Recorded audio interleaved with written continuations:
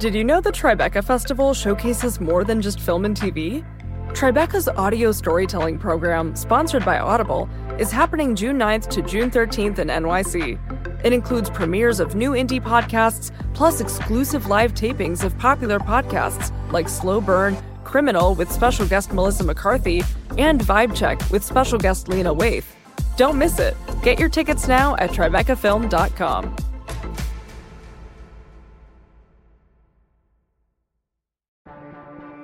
Get ready to laugh out loud at the Tribeca Festival, June 5th to June 16th in NYC. Experience hilarious talks, comedy specials, and feel-good films with your fan-favorite comedians like Hannah Einbinder, Judd Apatow, Neil Patrick Harris, Tig Notaro, and more. You have to be there. Get your tickets now at tribecafilm.com. Hey, this is Sean Illing, and I write for Vox about politics and philosophy. And this week, I'm your host for Vox Conversations.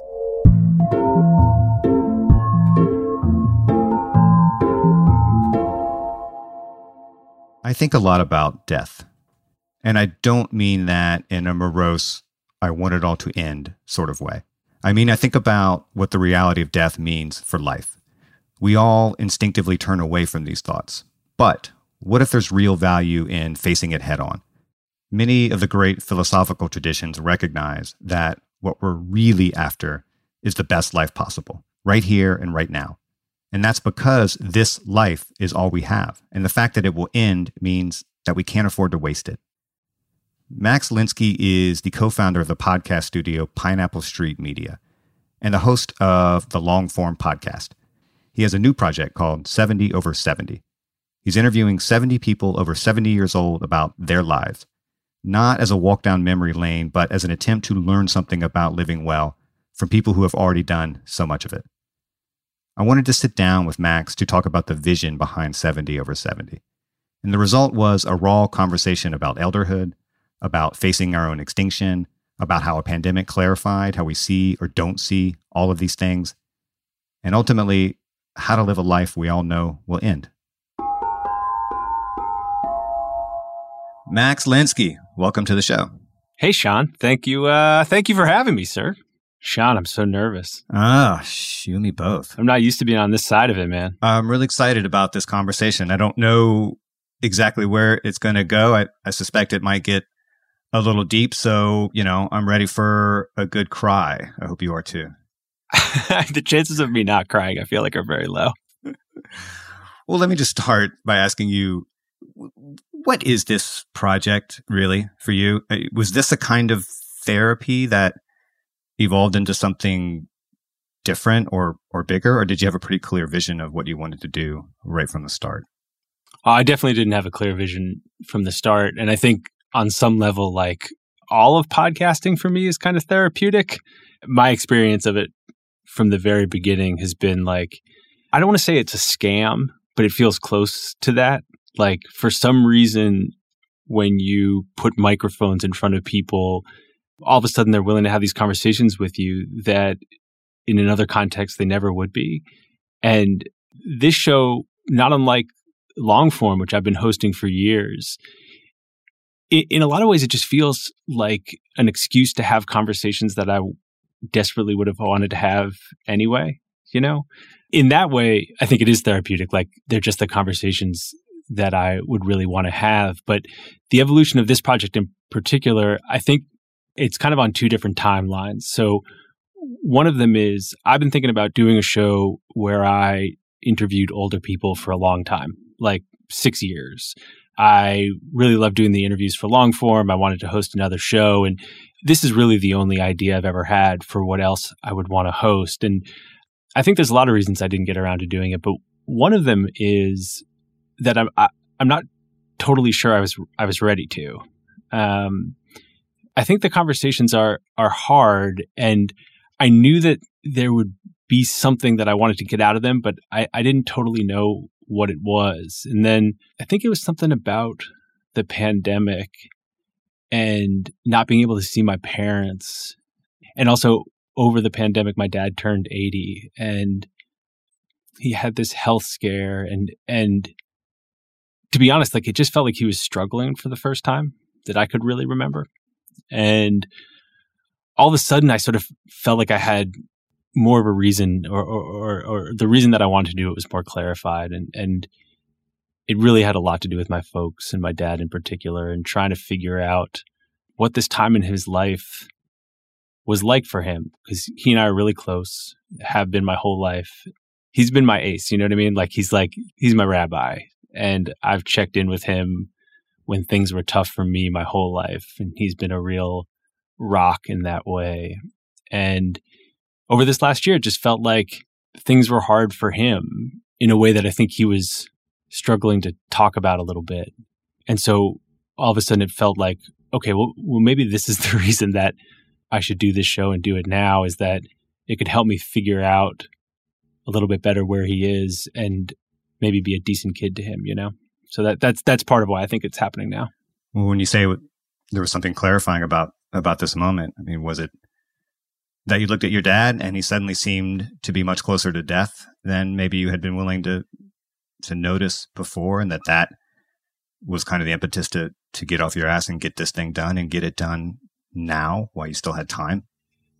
Yeah, I think that's right. I had both of my grandmothers died within a month of each other a couple of years ago, and I hadn't been particularly close with them when I was a kid. I'm like the youngest one in my family, and I was always kind of the baby.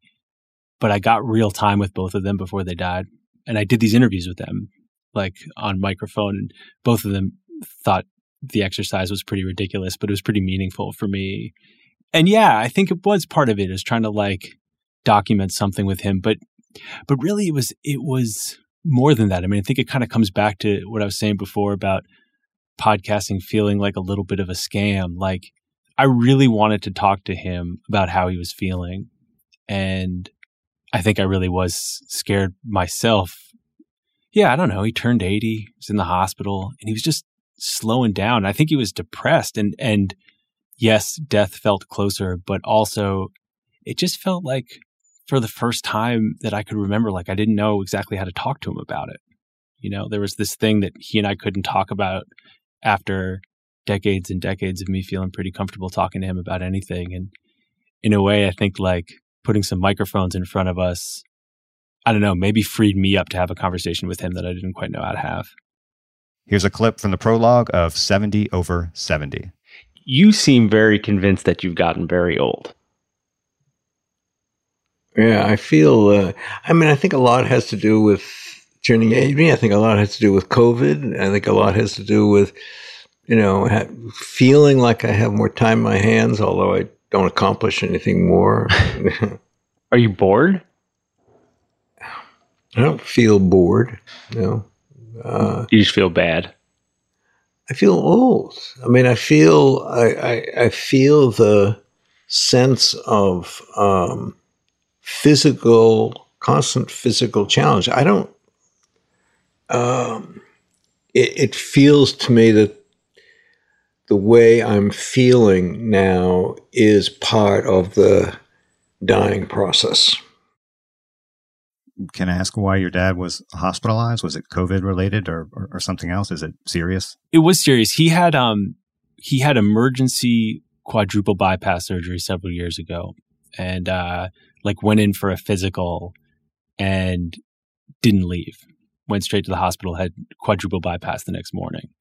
And the only other time I could remember us not knowing exactly what to say to each other was the night before that surgery. So he called me and said, something happened at my doctor's appointment today, and don't worry about it at all, but I'm having surgery tomorrow. And I was like, what kind of surgery are you having tomorrow? And he's like pretty serious heart surgery, I think. And so I went to the hospital and was sitting there in the room with him. My brother flew in from Los Angeles, and there was this moment before my brother got there where I was sitting there in the hospital with him, and neither of us knew how to talk about it.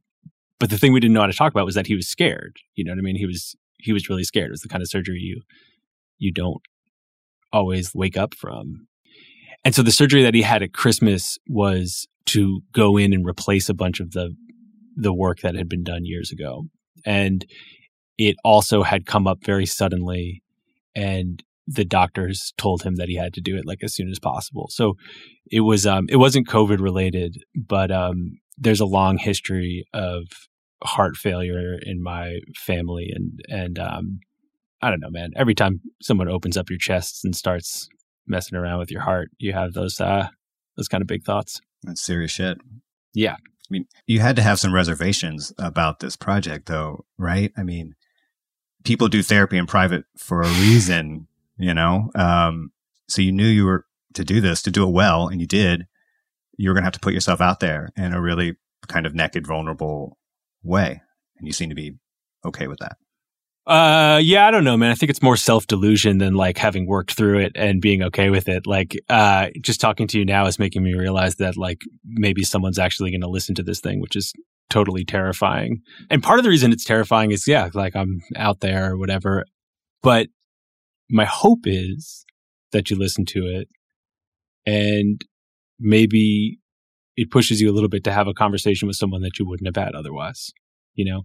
That's the story I'm telling myself about why I'm making my therapy so public. Yeah. We'll come back to your dad and your mom, really, because obviously this is a family project in a lot of ways, and they hover over all of it. But you did talk to 70 other people, well, all of them notable to one degree or another, some more than others. I mean, you talked to people like Madeleine Albright and Dan Rather, Dionne Warwick, and others. I'm curious, why these people? Why did you choose the people that you did? All of them for really different reasons. And when we were thinking about who to talk to, the goal was really to try and find something really specific to talk to everyone about and to find some reason to talk to them now. And one of the things that I was really focused on from the start was like, this shouldn't be like a walk down memory lane. This isn't like, let's go through your resume, tell all the stories you've told before, like, tell me about that time in 1956, you know, like that was not the conversation I was interested in having. The thing I wanted to understand was what it was like to be them right now. And so whether it was Madeleine Albright or Dan Rather or Dionne Warwick, there was something specific with each person that I was really genuinely curious about. And a big part of that was what's driving you now? Like, what are your goals now? What are your ambitions now? How connected are you to those moments in your life? What's the gap between how the world sees you and how you see yourself? So how do you find your ambition and your purpose? And what are you trying to do with the rest of the time you have left? You know, so like that, I think is the sort of overarching question is like, how do you stay present and how does that feel? But there's pretty different versions of that conversation with different people. You know, there's a common stereotype of elderly people as jaded and grumpy and tired of life, that kind of thing. But the small snippet of conversations that I've heard are really the opposite of that. I mean, they're deeply introspective for sure, but you know, they're also kind of joyous and life affirming. Did that surprise you in any way? No. I mean, the short answer is no, it didn't surprise me. And it's because I haven't found anyone close to that person you're describing. Like, everyone I have talked to is alive, is fully fucking alive, you know, and maybe has some regrets or some things they're hung up on, maybe is bummed about one aspect of their life or another. Certainly, like, not being able to have complete confidence and trust in your body is a thing that comes up a lot in these conversations.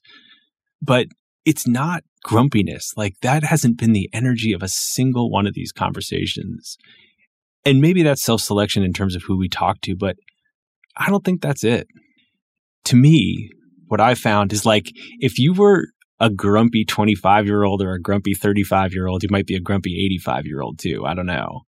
But if you have tried to lead a full life, if that's been important to you, I don't think that changes. I don't think that goes away.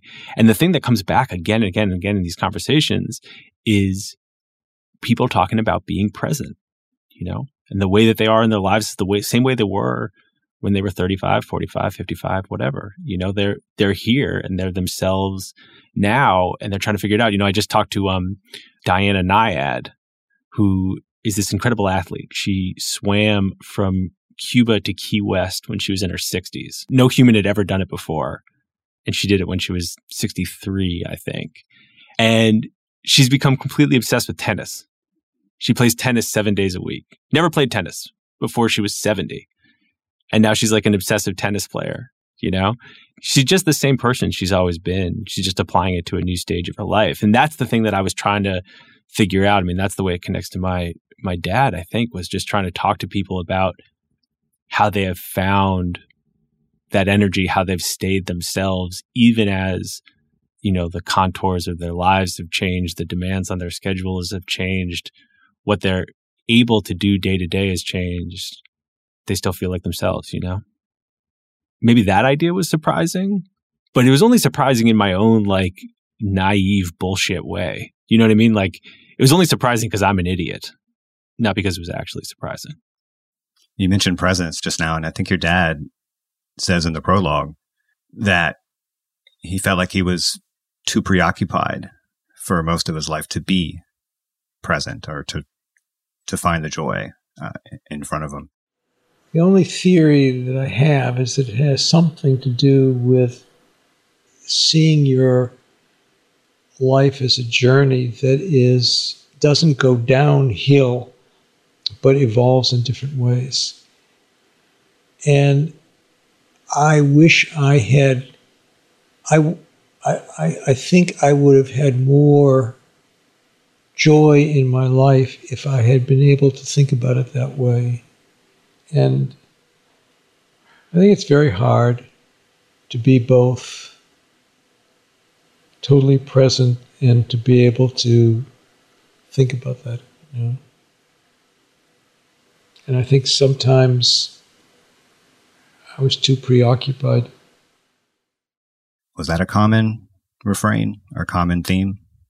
Yeah, that comes up. It comes up again and again. And I think part of that is about the people I'm talking to, who were very sort of professionally successful and ambitious. And I think there's just an innate tension between being focused on your professional life and the things that you might have to give up in your personal life. And I think when my dad was talking about that, he was talking about his personal life. I think he was talking about his family and his friends. And, there's a guy who was on planes 200 days a year for 20 years, and there's just something you give up doing that. And that definitely has come up again and again in the conversations. But it's, it's like one of these things that feels so big, but also the idea is pretty simple. And the way that it's manifested in these conversations more is it's less people beating themselves up for not being present and having lots of regrets, and more just trying to very gently hold my hand and be that's actually the whole thing. The whole thing is just trying to be present. It's not more complicated than that, The other thing that does come up over and over again in these conversations is no one's comfortable with the idea that they have it all figured out. And there's definitely a recurring theme in these things where I'm kind of can you just tell me the answer? Can you just give me the Cliff Notes here on how to live well? And again, people are very gentle, sort of hold my hand a little bit and are doesn't work like that.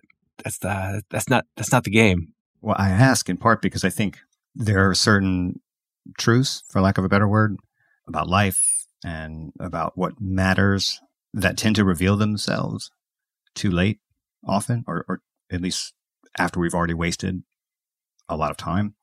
And so I'm curious what the people you spoke to maybe learned about living later in life that they missed earlier in life or couldn't see earlier in life for whatever reason.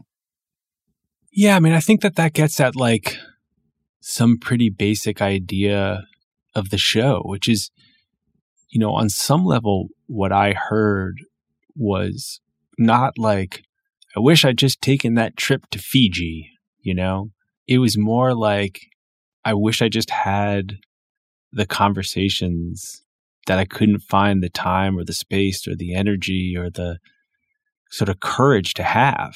It was about connecting to people. That's the thing that I feel like some of these folks have been able to articulate, is that they chose something else over deepening the connection that they had to the people around them. And that now, with a little bit more space in their lives, they're able to see that. But again, it's not like, oh man, I fucked up, you know? That's not the energy of the conversations. It's much more like, so I'm trying to do that now. I'm trying to do that more now. We've got these short kind of tops for the show with not so famous people from all over the world, who are just kind of like sharing something they've learned, telling a story. And I just listened to one this morning about a woman who sort of like encountered this idea of the deathbed test. And she'd grown up in a house in which her parents were very professionally ambitious, and it was kind of a cold house, and she wasn't super connected to them, but she like emulated them professionally and was very ambitious herself. And then had a therapist, I think when she was in her 50s, who said, you got to start thinking about the deathbed test. Like, what's the thing you're going to care about on your deathbed? And she said it completely changed her orientation towards her daughter. And she just stopped going out for drinks after work and going to have dinner and going to all these events, and just asked herself, like, on my deathbed, would I rather I went to this event, or would I rather I went home and had dinner with my daughter?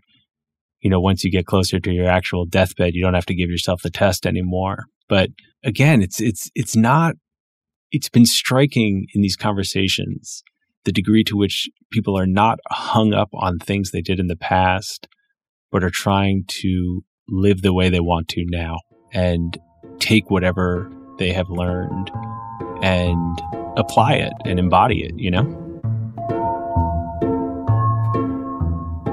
Let's take a quick break, but when we're back, as Max has gotten older, he's been thinking more about his relationship with his dad and wondering if he took it all for granted. A lot of us live like our parents are going to be around forever. Maybe we can't help it. But what can we do to make sure we don't take the people we do love for granted? That's after the break.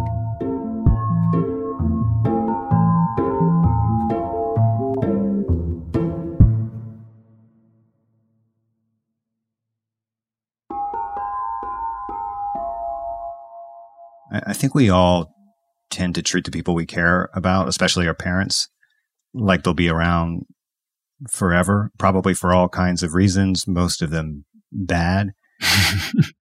Do you feel like maybe you took your dad for granted all those years, and that this in some ways was a kind of an attempt to remedy that?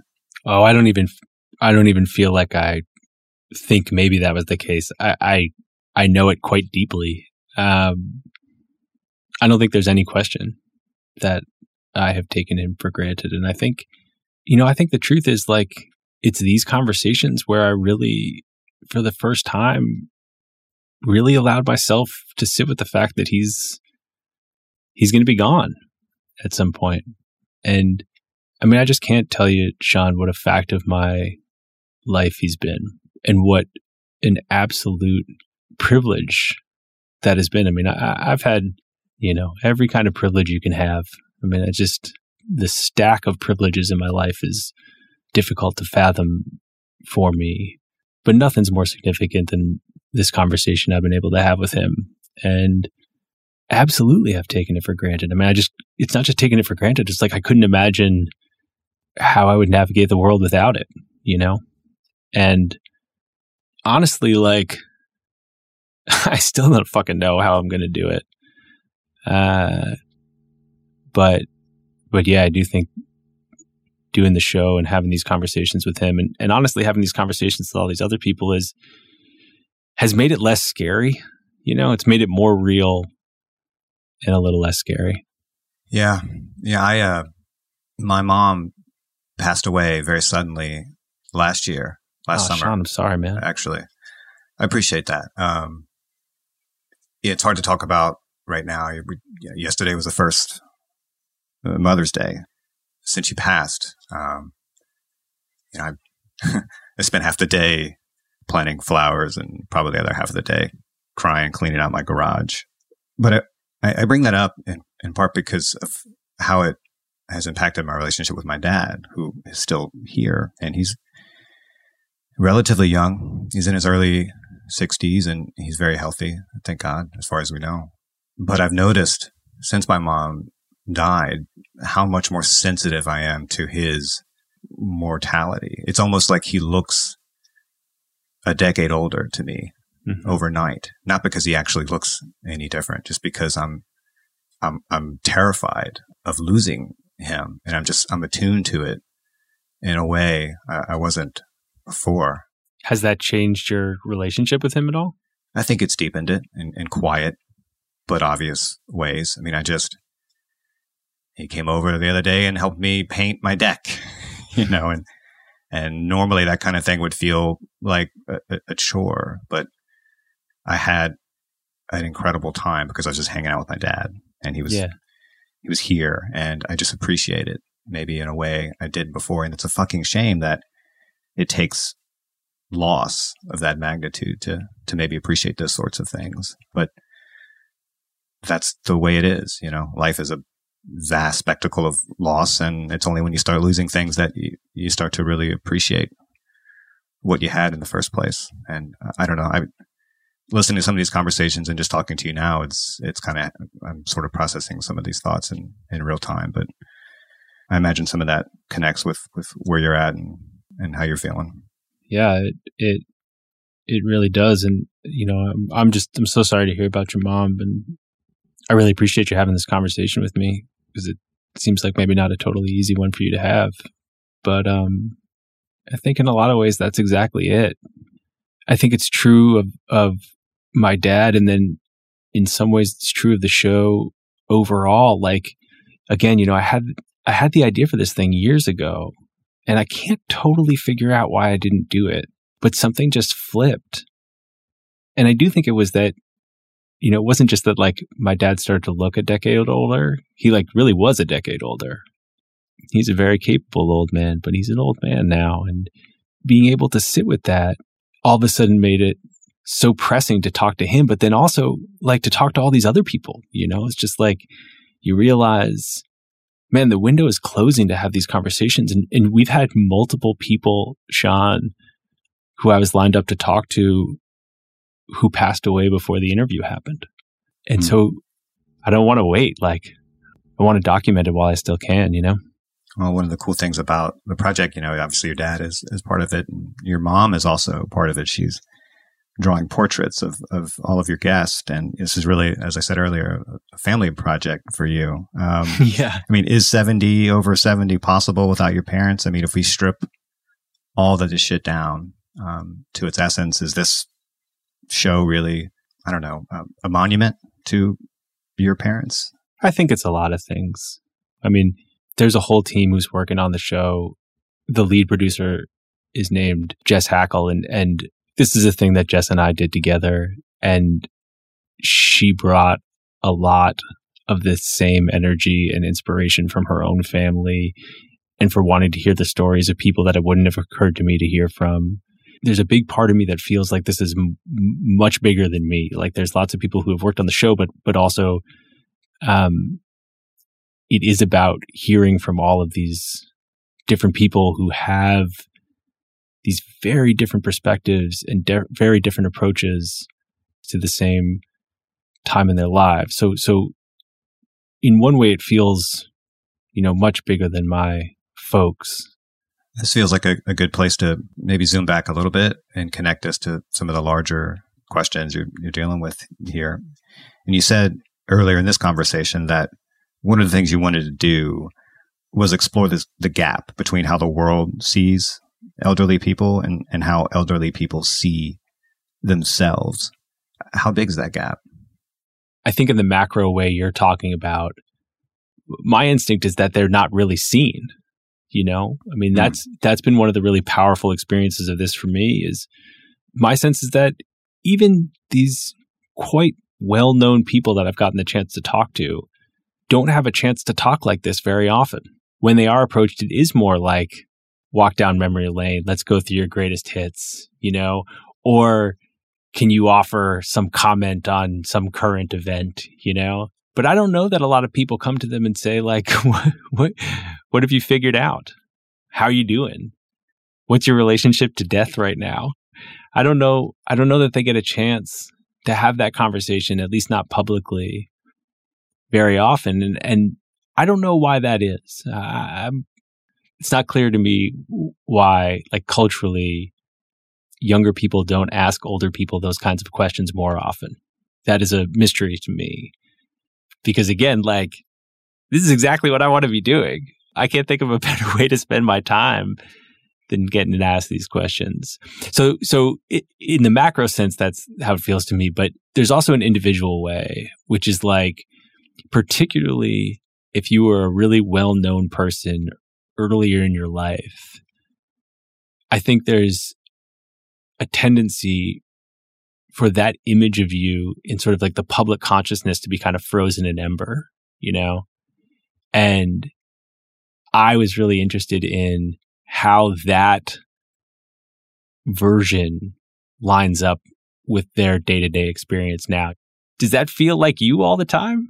Are those the same people, or does that person feel like some other version of yourself?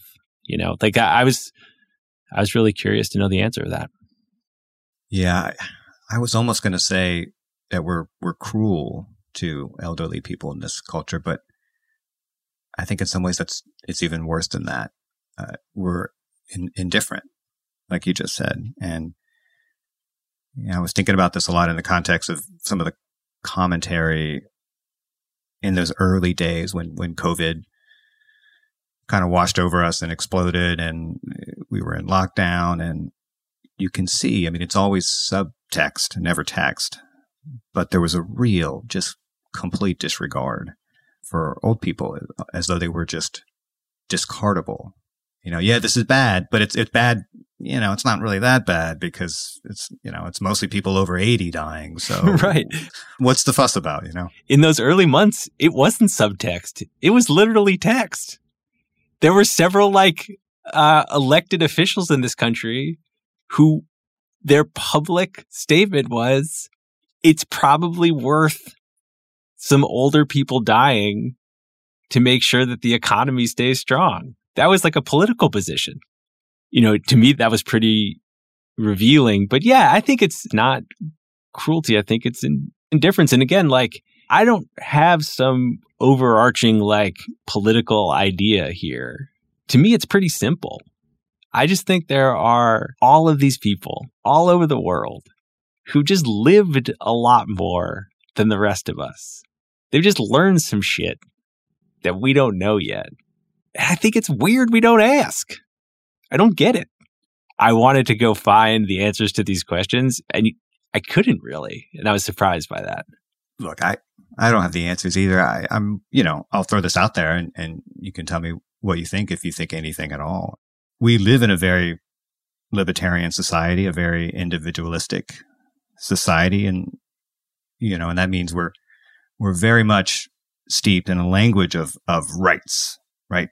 What other people cannot do to us, what other people cannot take from us.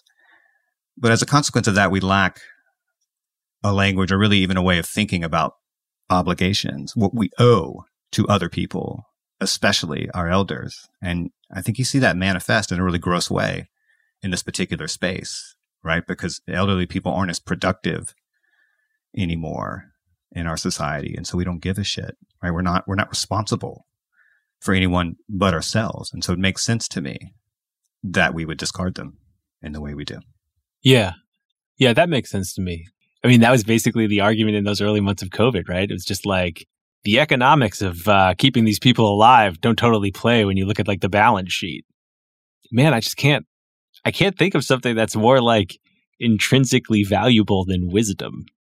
You know, I don't want to pretend like the way these conversations go are like, I'm like, hey, welcome to the show. And then the person's just like, here are all the answers to the meaning of life.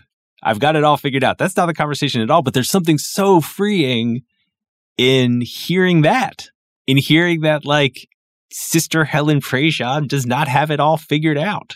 She's such a badass. She's incredible. Absolutely incredible. Well, It's different when you get to be 81 because inside yourself, you are simply yourself. But time changes for me in that I'll think of projects I'm going to do, or when I think of a year like this will be at 2026. Wonder if I'll be around, or I wonder if I should undertake this. You know, my mother has died, my father has died, my sister died in 2016, and now my brother, I always call him my little brother, Louis, he's 5 years younger than me, has been diagnosed with COVID, and he's now on a ventilator in ICU. Oh, I'm sorry to hear that. And something happens when you look at the totality or the wholeness of a person's life. The feeling I had when Mama died, Daddy, and Marianne, it was like the wholeness of their life somehow became present. You can't comprehend it. Don't get the idea that I have rationally figured this whole thing out.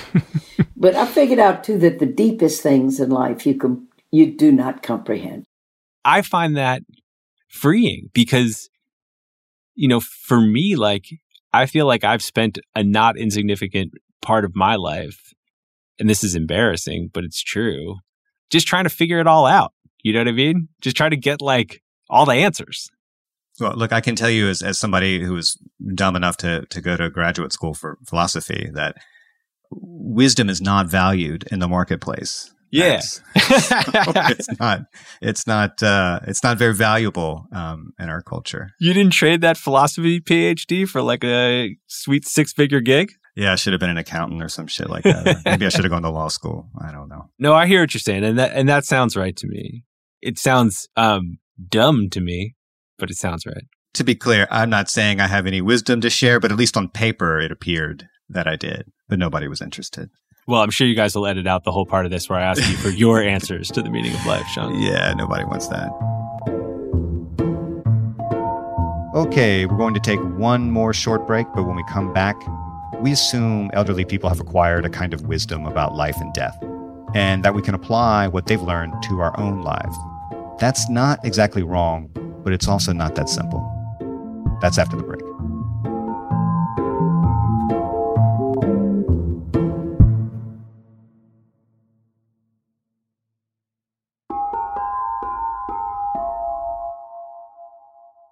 Something that I said earlier, you know, that the things that matter most in life tend to make themselves known near the end of it. I am curious, what was the thing people seemed to value the most as they confronted their own mortality? What kinds of things were they prioritizing above all else? Was it relationships or what?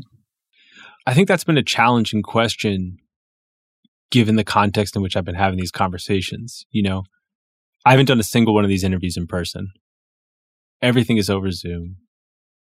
The vast majority of people I've talked to have been home alone or with one other person for months and months and months, you know? And so I think it absolutely was relationships, but it's kind of hard to separate where this time in their lives ends and the pandemic begins. I think that's a pretty big part of the show, is that this time really gave people a chance to sit and think, you know, that they probably wouldn't have gotten otherwise. You know, I talked to like Dionne Warwick, who was home alone and had been home alone for the first time since she was a kid.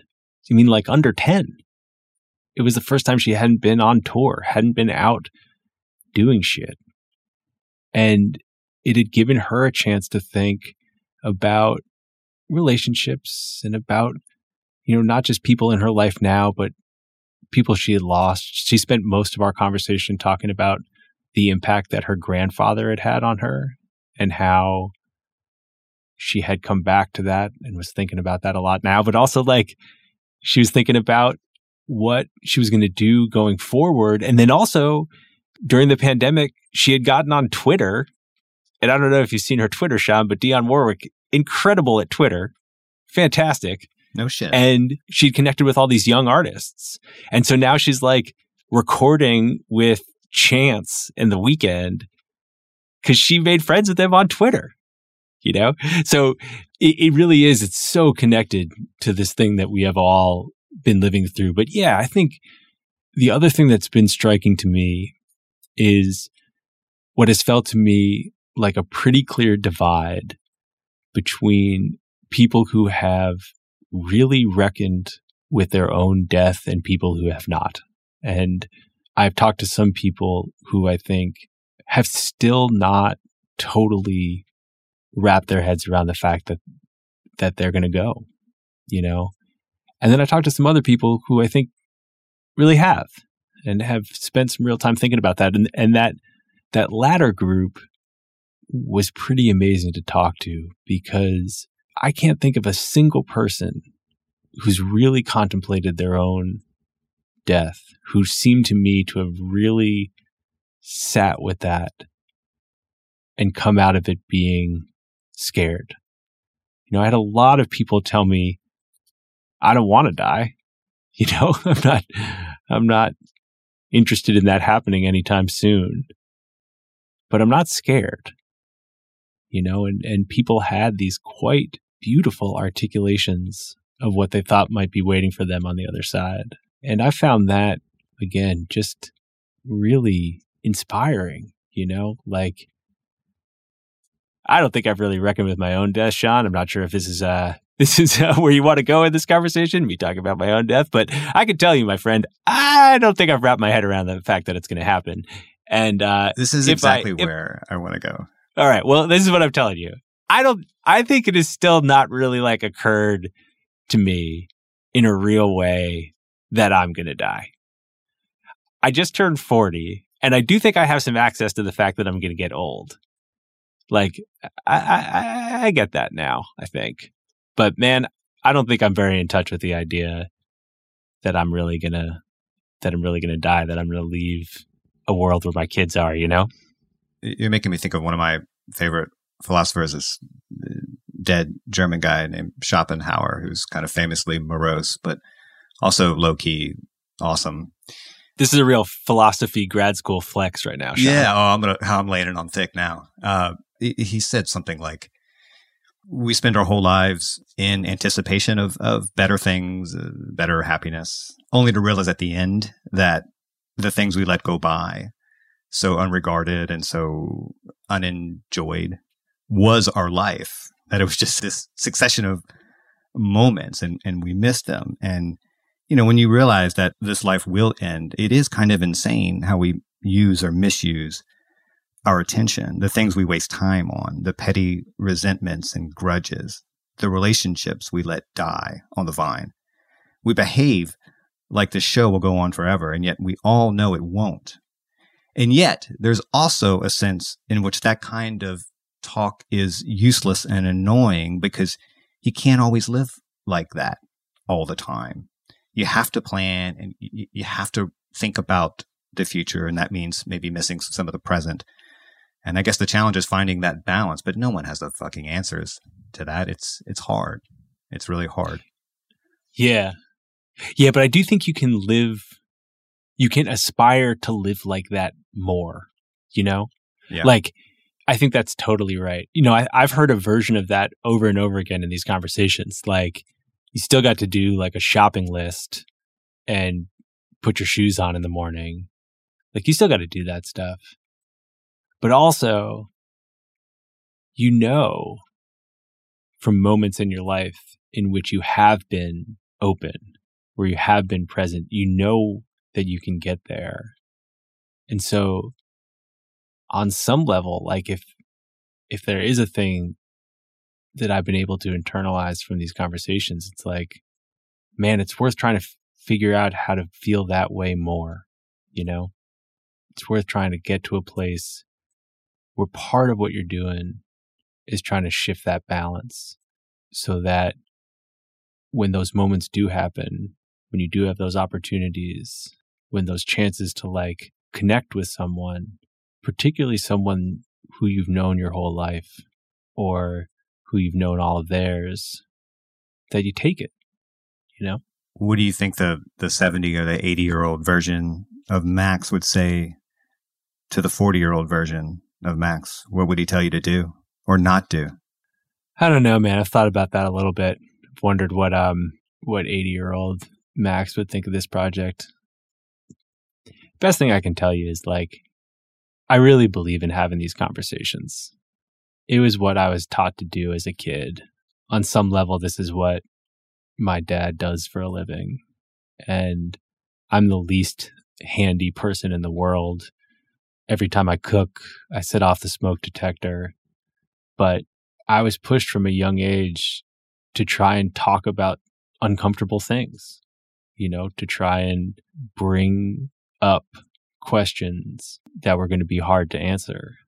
And I'd like to think that the 80-year-old version of myself would feel the same way that my 40-year-old self does, which is, if you've got these questions, you owe it to yourself to ask. I do want to make it one last attempt to push the philosopher out of you, because you say at one point in the prologue that you had this idea that life was a thing to be solved. Clearly you think that was wrong now, but I'll ask you this: if life isn't a puzzle to be solved, what the hell is it? I will be honest with you that even attempting to answer this question makes me pretty uncomfortable, because the thing I feel the most confident in is that I don't know the answer to this question. So I can tell you where I'm at right now, today, and I'm sure it will change. I think right now, the point feels to me like to try.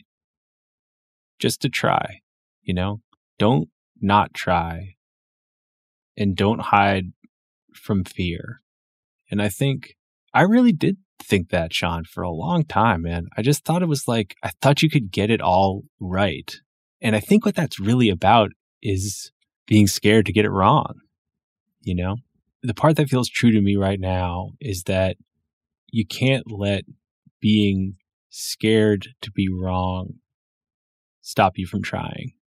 And I do think that's come up in these conversations a lot, because it's not just a thing that these people I'm talking to have learned. It's a thing that they're still doing, And that's what's so meaningful to me about these conversations, is like, the whole point is to keep trying. It's not about the end result at all. I mean, forgive my hallmarkiness here, but it's about the process, not the product, No, I think that's right. It's interesting that you use the phrase hide from fear. One of the things I like about what you're trying to do here is I think a lot of people think of proximity to death as something kind of morose or depressing, but maybe the opposite is true. I mean, if death is what gives life its meaning and shape, then maybe we should stay close to it. Maybe that's the gift of elderhood. Yeah. I think staying close to it allows you to stay open, allows you to be more present more often. Not all the time. It's not about being like an enlightened monk somewhere. It's about being more present more often. And I do think that the closer you are to your own mortality, no matter where you are in your life, is a pretty good way of doing that. Maybe one of the reasons we don't ask the elderly people in our lives these sorts of questions is that I think as a culture, we're very uncomfortable with death. We don't like to think about it. We don't like to talk about it. We don't like to broach it. It's awkward. Maybe that explains some, not all, but some of the hesitance there. Oh, for sure. I mean, I think there are a lot of things that we don't talk about because they're uncomfortable. And my experience is that once you get through the initial discomfort, there's real connection on the other side. And I don't think that's true for everyone. I have people in my life who are very clear that they don't want to talk about that stuff. And it's not because they're scared to. It's because they don't want to fucking talk about it. It's not ambiguous for them. And what I have found in my own life is that those are the people that I personally gravitate toward less and less. you know, and I don't know what you're like at like a party, Sean, but like Awkward. Yeah, I'm the awkward guy. You know what I mean? I'm like the guy who's like, I just met you. Tell me about all your fears. You know? I don't think that's necessarily like the right way to be. It's definitely the wrong way to be at a party, but it's pretty like firmly how I'm wired. And so, yeah, I do think that we don't have those conversations because they're uncomfortable. I do think for some people, it's not just uncomfortable. It's literally not how they want to spend their time. But my experience is that where you really learn something about someone else, about your relationship to that person, about yourself, is when you get outside your comfort zone, you know? Like the real stuff, like the meaty stuff, the honest stuff is like right on the other side of that discomfort. What do you hope people take from this if they go along the journey with you? My hope is that people will hear things in these conversations that I don't hear, you know, that things will jump out and stick to your ribs a little bit, you know. I mean, I'm sure you have these things in your life, Sean, whether it's something someone said to you or something that a long dead German guy wrote that just sticks in your brain, you know what I mean? Becomes something that you come back to over and over and over again. And one goal would be that people that listen to it have one or two moments like that in one of these conversations, just something that resonates for them that they can hold on to and come back to. But the bigger thing is maybe a pretty lofty goal, but my best case scenario for this project is that someone listens to one of these conversations and decides to call someone up who they wouldn't have called otherwise. That it gives someone who's listening just that like slight little nudge that maybe they needed to have a conversation that otherwise they might not have had. And that if someone came around later on in their life and asked, you know, what they wish they'd done differently, having that conversation would have been on the list, you know? That's my big pie in the sky dream for the thing, is that it helps a conversation or two happen that wouldn't have happened otherwise. Well, it's a beautiful dream and a beautiful project. And this is a beautiful conversation. I appreciate you coming on to have it. Like I told you at the beginning, I really wasn't sure where we would go, but I found this personally very cathartic. So thank you, Max. I appreciate it. You know, Sean, podcasting can be very therapeutic. That was a joke. It felt that way to me too, Sean. And I really appreciate it. And I feel like I got to say before we go, I'm really sorry about your mom. And I appreciate you having this conversation with me in the wake of that. I appreciate that, Max.